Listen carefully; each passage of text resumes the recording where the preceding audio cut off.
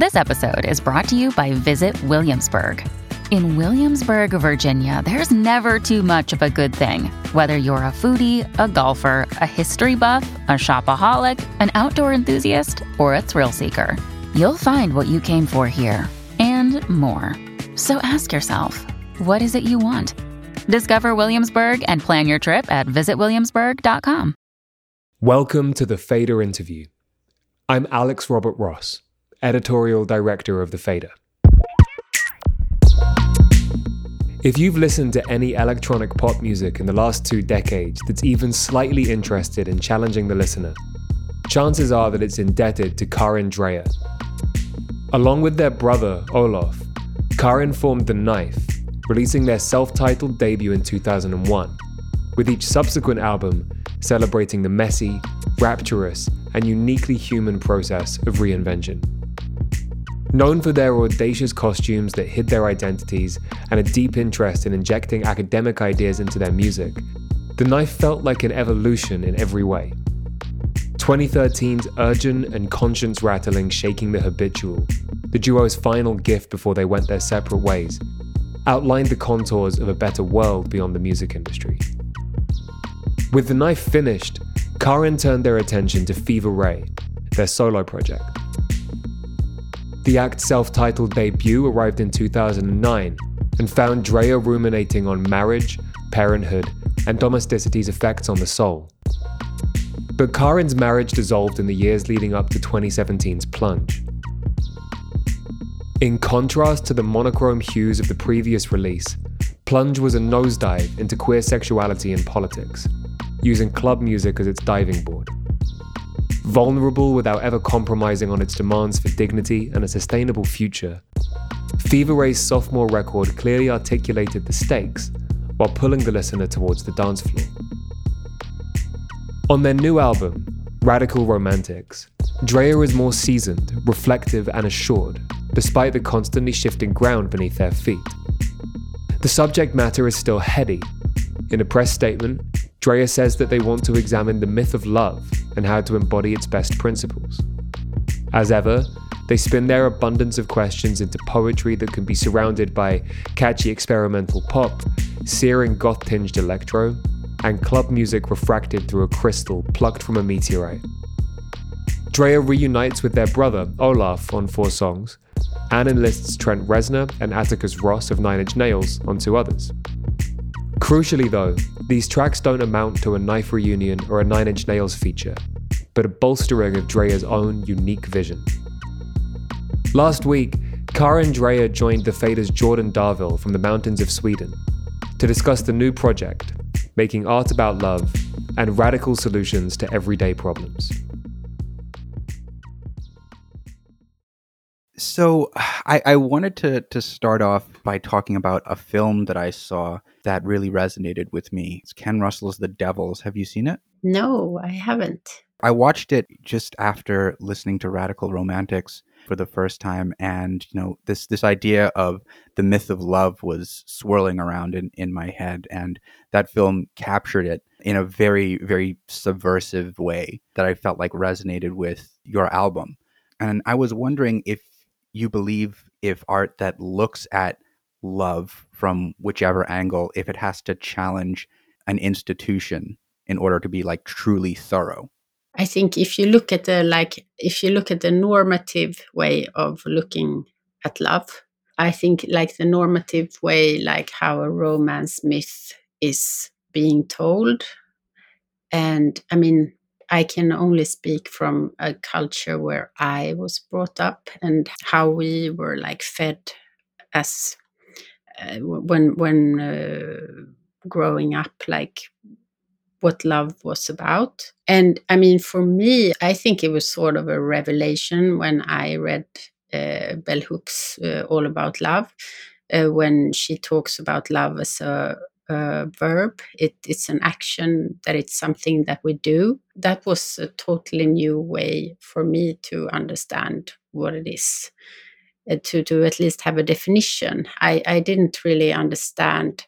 I think I thought of love as a feeling more. It is weird because so many institution are built on this idea of love, like marriage and how to have children, and it's a very strange way to build society on when you don't have a definition of what it really is that you're talking about. It feels like to that end, Radical Romantics is a bit of a case study in new ways of both thinking about love and feeling about love. Is that fair to say? Yes, I guess so, but it doesn't have so much to do with romantic love, I think. In the end, I think it has more to do with like how to exist as a human being and how to exist as a queer person, to find a space where you can feel free. It kind of surprised me a little bit to hear this idea of love come up so frequently when this album was being discussed, because I feel like that's something that you've never really shied away from, both as Fever Ray and your work in The Knife. It's something that's you've done a lot of very deep, very thorough dives in through your art. I was hoping you could just nail down for me a little bit, just like where you saw the pivot point, that shift in focus that came with Radical Romantics. I think it has been a very like long ongoing process, and I have worked with this album for like, I don't know, 3 years maybe. It is just something that has developed, and it is sort of what I felt was important to work with, to write about. But I mean, this old cliche that like to be able to love somebody, you have to love yourself first and stuff like that. It's hard to accept, but I think it's sort of true. Like you sort of have to become sort of a friend to yourself, I think, to be able to exist at all first, but but to be able to have close relationships with people, that can be, I think, quite a hard thing to accept.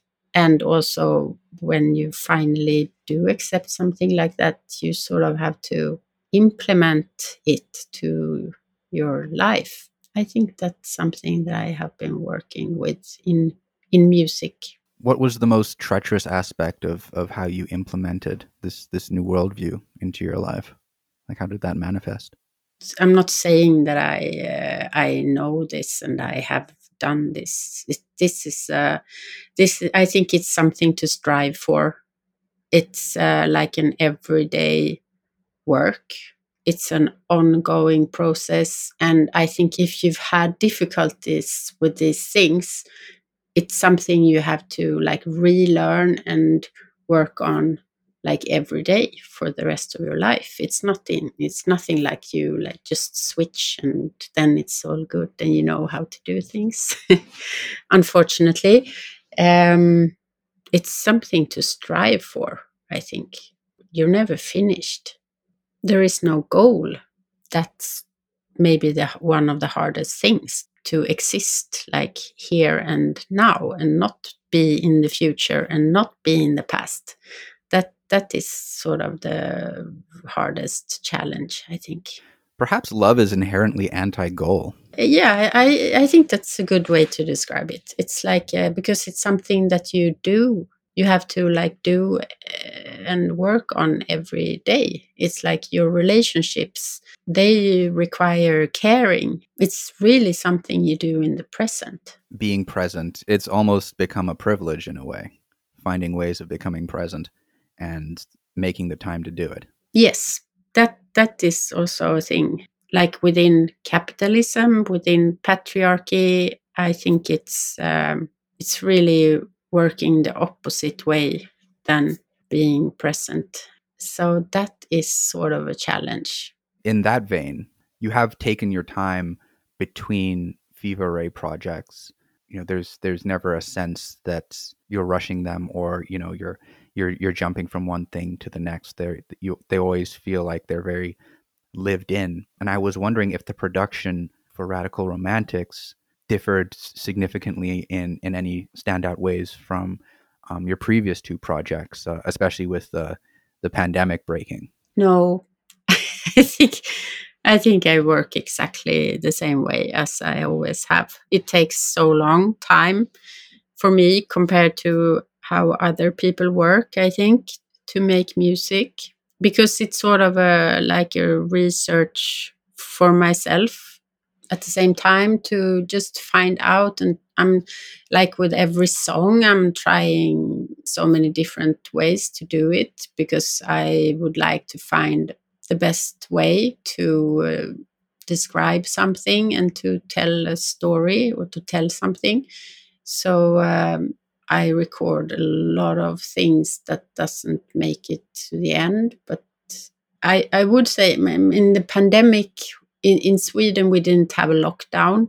I could still go to my studio every day, which was really nice. And that was a great thing, because, yeah, a lot of people had to work from home. So, but I could go to the studio. Olof was there. And there were some other people working there as well. So it was, I think, really great, because it didn't become this claustrophobic that I know happened to a lot of other people. I didn't have to push myself to finish anything, because nobody knew when it was supposed to end. So it was sort of peaceful, but also a very strange time, because it was so unusual and so different from any time before. But I think it gave me a possibility to sit down and feel a little bit more what I was doing. You've been open in the past about your struggles with general anxiety disorder and panic attacks.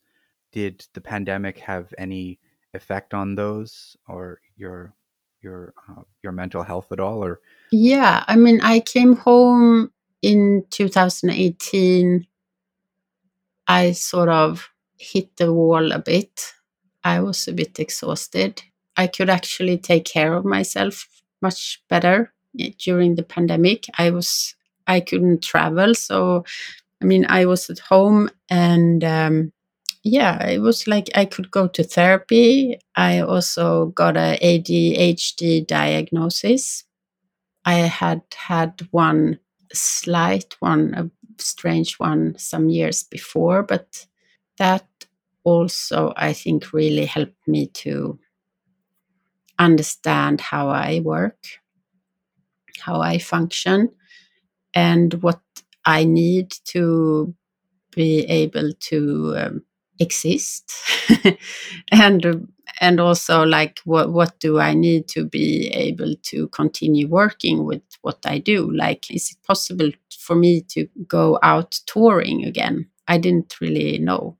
so I wanted to talk a little bit about the visual identity that you have for Radical Romantics. I feel like with each new Fever Ray project, there's a degree of precision that goes into the visual identity, which is unrivaled, I think, in modern music. There's one new headshot that you have. The character's tie is just slightly out of its suit. It's just kind of like peeking out forward, and it's just off kilter, and everything else is quite symmetrical.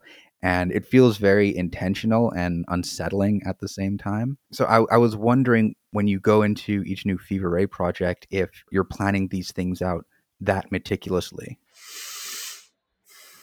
Yes. I mean, I work with an old friend, Martin Falk, and we worked on the Plunge project as well. And we always collect images and film clips. And I think we are always in a communication about, like, what we feel is fun, what we feel is interesting, and like what should we do next time. Like a year before the album was finished, we started to try to capture what kind of world this is supposed to happen this time. I mean, we had so much, and then we try out things. We have this, like, testing of costumes and makeup, and so, I mean, we've done also for this album, we've done a lot of things that did not work out. Are there any that stands out in your mind, the failed ideas? I mean, we were very intrigued by death. There's like an old Ingmar Bergman film where like death comes up to a shore where they sit and play chess and stuff. We tried some of that, but it did not fit at all. But it's some stuff you just have to try out and look at, and you understand afterwards like what happened. I think we are both very interested in film, so we really like to do the video projects. I'm very happy because the music sort of, I feel like I'm very alone when making. Even, I mean, I do collaborate with other people, but I'm sort of the director and I have to make the decisions like when is a track finished. And then I'm very happy when the music is finished and I can go into the visual world because then I have Martin. It's so fun to work with him. Yeah, it seemed like you were having a very good time with the music videos that we've seen so far from the project. My personal favorite, I think, is Candy.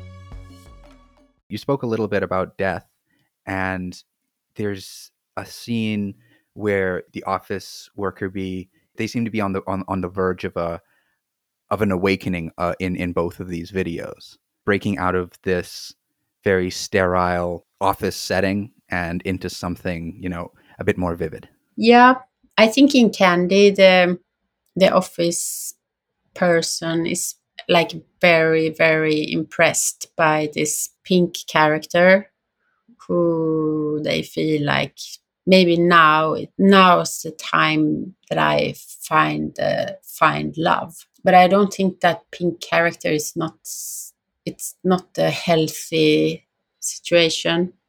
But it's like you can have this feeling when you feel very strongly for something or for somebody or for some kind of activity, but you sort of also know that it's not good for you. Like you sort of want to be eaten by this person, and it would be a good way to die.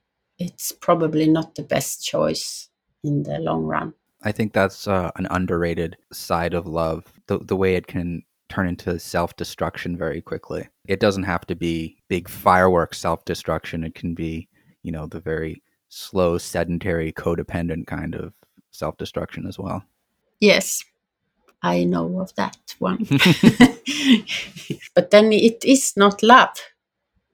It's something else. That's also something that Bell Hooks wrote, like love and abuse can't coexist, which has brought a lot of clarity in my life.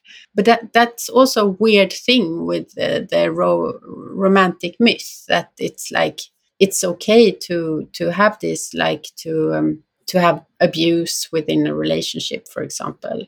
And like in France, I think they still have this crime of passion. Like you don't get as high a sentence if you kill somebody in some sort of passion drama situation.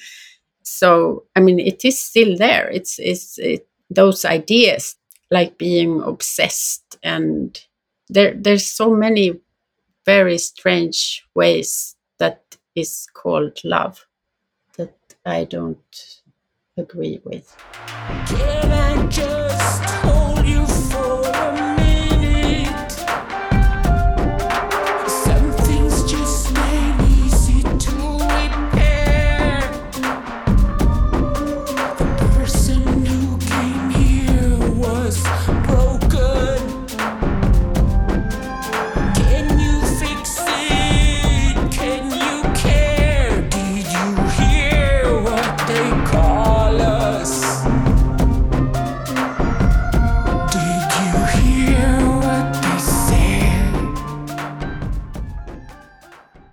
the song, What They Call Us, the lyrics, at certain points, it sounds like a message to the Fever Ray that released the self-titled project in 2009.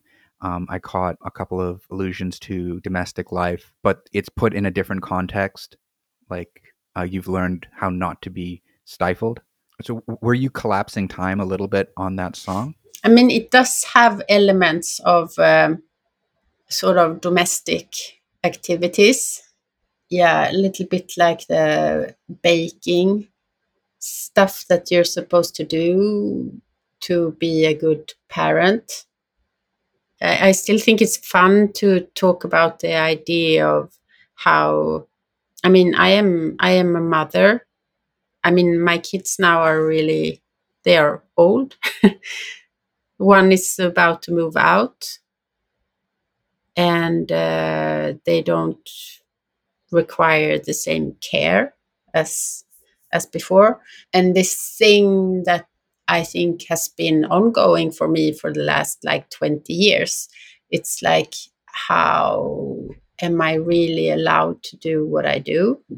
Am I a good parent even if I go on tour? I will leave my kids. It is stuff that I have that has been with me for a very long time. I still don't really know how to do it, really, how to combine parenthood and work like the way I do it. The only ones who can tell is probably my kids. Maybe they will write like really horrible biographies about how I deserted them and stuff. You just touched on a part of what makes the Fever Ray project so continually compelling. It's because each new project, in different ways, we witness Karin Dreyer learning about themselves. It's, you know, the old boulder being pushed up the hill, back down again. Each new album, it feels like the boulders come back down again, but you've found a different new way of pushing it back up. One thing that I've talked to Martin about a lot, because it's like both of us have been or are struggling a lot with anxiety. It can be so heavy that you feel like, I can't really exist in this world. There is no room for what I'm feeling and how I function. Like, it doesn't work at all in the way that I'm being told how I'm supposed to function. When you have had those experiences, I think every time when it opens up and you feel it's going away for a little bit, and it is like the whole world is opening up, and there's so much, you feel so much freedom, you feel so much like just thankfulness of being alive. I think a lot of what we do is just to create spaces where we can feel free and where we can work, where we don't feel so like trapped or dysfunctional like we do in most other situations. You've hinted in previous interviews that you believe that the club and dancing and movement are great ways to create those kinds of spaces of freedom and places where one doesn't feel so trapped. Are you still bringing that perspective to Radical Romantics? Yes, I mean, for me, music has always been a great help to exist, to feel free. I mean, that is something I strive for. I would love to be able to create such spaces like when we go on tour. But at the same time, there's so much that I can't control about the room. I can't really say that about like clubs, but it's something that we would love to be able to create. I think more and more of music, it can be a great comfort, and just to like a thing to go through the day, to be able to feel things, If you just manage to do a little bit of that, then you're good. I think my favorite line on the album comes on Carbon Dioxide when you sing, "Love's carbon dioxide, can't say it out loud. I'm afraid to lose it. Their melody is pure music." Some of it got perhaps lost in my vocalization of it. No, no. It's. I love voices of people. That is sort of the first thing I think about in a person, how their voice sounds. Yeah, so that's about the voice. Mm. Love's carbon dioxide. Can't say it out loud. I'm afraid to lose it. Their melody is pure music. Pour yourself out of the sea. Soft as syrup over me. Is it possible for somebody to make a bad first impression on you if their voice isn't perhaps resonating with you in some way? Yes. No, I think like it's probably accents then. In Sweden, there's many different accents, and some of them are really, really ugly. I think it's just something that I'm curious about. Like if you're texting with somebody, you're an app or on some app. I think there should be like audio on all apps, so you can like hear them speak. In that vein, who are some of your favorite singers? There's so many. I was like my first ones that I really, really loved, that I found out about by myself, was like Prince and Cyndi Lauper. I mean, both of them can like scream very well. Do you remember the first Prince song that you heard or that really resonated with you? I think like the Love Sexy album and like When Doves Cry and those tracks on that album was probably one of the first I listened to a lot. But also like Alphabet Street and those. I just found it in my attic an old Prince poster that I had in my room when I was like 9, and he's like lying naked on a On the Flower, the Love Sexy cover? no, it's some dark black and pink. It's like smoky, and I had it on my wall, and I was like, "Wow, this is so good." I'm gonna do that. Yeah. One of the biggest heel turns for me in the album was Even It Out.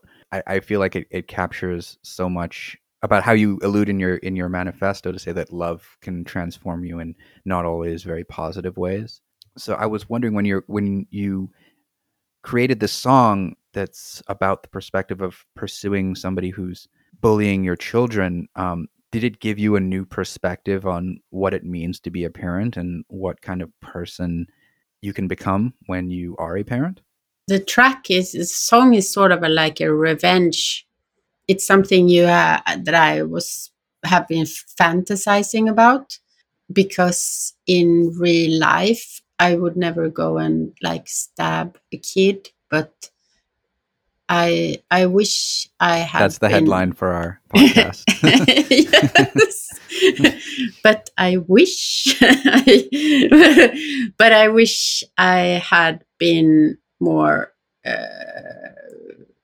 like thorough with the principal at the school and the teachers, and because we were in like meetings and talking about how how to take care of this, how they were trying to solve this situation, but they never really did. So it ended up that my kid had to change schools. That is something I still feel very bad about. I guess that is something you feel like as a parent, that you're never really doing enough. I mean, so this is a little bit like going back and try to make things right. And I think it's so important to take back your like self-respect when you have been wronged. I think it is a very tricky thing. How do you like overcome a situation like this?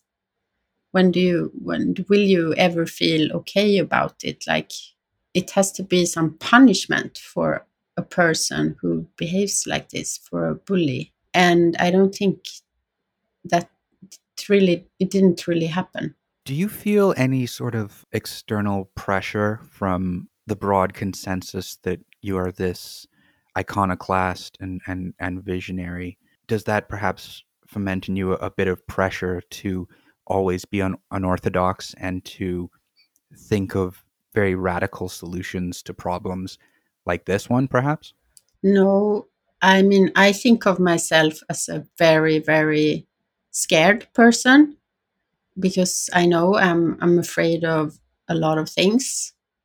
I mean, for this situation, I wish I had been more brave and to dare to speak up. No, but I mean, in Sweden, I don't think the people at my kids' school, for example, I don't think they would even care that I mean, in their world, I am a weird person. There was a lot of like homophobic and transphobic violence going on. And I think they also saw me as a person that was a bit strange and weird and queer, and they didn't want to touch that. That is sort of how it is in Sweden. When did that start? Or when did it get worse, I guess? I think it has become worse because like last year we got a new government that is backed up by like a neo-fascist party that has its roots in really neo-Nazi movement. And it's like a fifth of the Swedish population who voted for this party. It has affected a lot of things in Sweden, like migration laws and rights for a lot of minorities. That sort of thing is happening all around. I know it's happening in the US, and it's happening in all over Europe as well. It's not a Swedish thing, but I think a lot of people thought that it wouldn't happen here because we have this like proud social democratic history of very democratic society. But that is sort of an image that I think Swedish people probably have believed themselves, but it's not really true. So it has been a great shift, I think. That was Karin Dreijer talking to The Faders' Jordan Darville. Fever Ray's new album, Radical Romantics, drops this Friday via Rabid Records under exclusive license to Mute for North America.